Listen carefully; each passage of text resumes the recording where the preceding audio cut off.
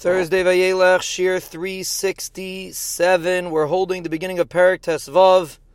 Vayihi me'acharechein. After this story, we explained yesterday that David snubbed Avshalom.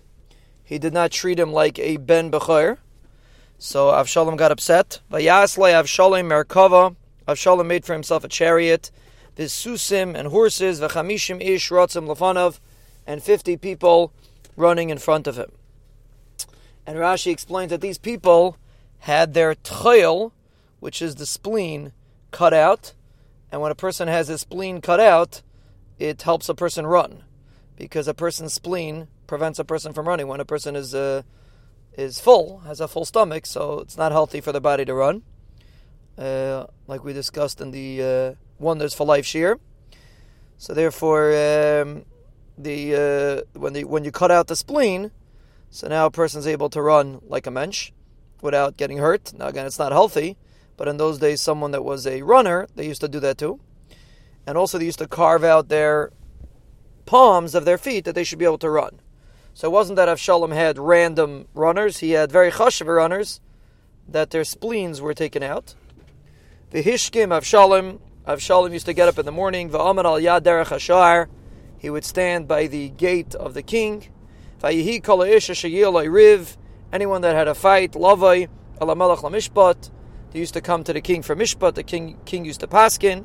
Vayikra Avshalom love. Avshalom would call him. Vayemer, he would say, Amy zeir ata, where you're from. Vayemer me'achad shiftei yisrael avdecha. He would say, I'm from one of the shvatim, from one of the places of one of the shvatim. I'm a random person. Vayemer love Avshalom re'ei devarecha tovim. Avshalom would try to be machlef him, flatter him. Re'ei devarecha tovim u'nechoichem. You see, your words are proper. V'shemei l'chameis hamelach. No one's going to listen to you by the king. Vayemer Avshalom mi yasimeni shofet ba'aretz. Who's going to make me the shofet in the land? V'alai yavei kalish ar she'il riv u'mishpat v'tztaktiv. People will come and I'll judge properly. Now again, this is something that's not possible. You can't make everybody happy. It's impossible to paskin a din that everybody's going to be happy. There's always going to be somebody that's going to be sad. But Avshalom was talking like a modern-day politician. Now, of course, Avshalom was an Adam Gadol, and we're not comparing him to the shakranim of today's politicians. But the idea was there. You go out and you pretend like you're going to change something. And that's how Avshalom won over the hearts of the people. And that's how he hoped, we'll see, to be able to eventually take over the Melucha by driving into the minds of Klal Yisrael that if only he would be king, things would be better.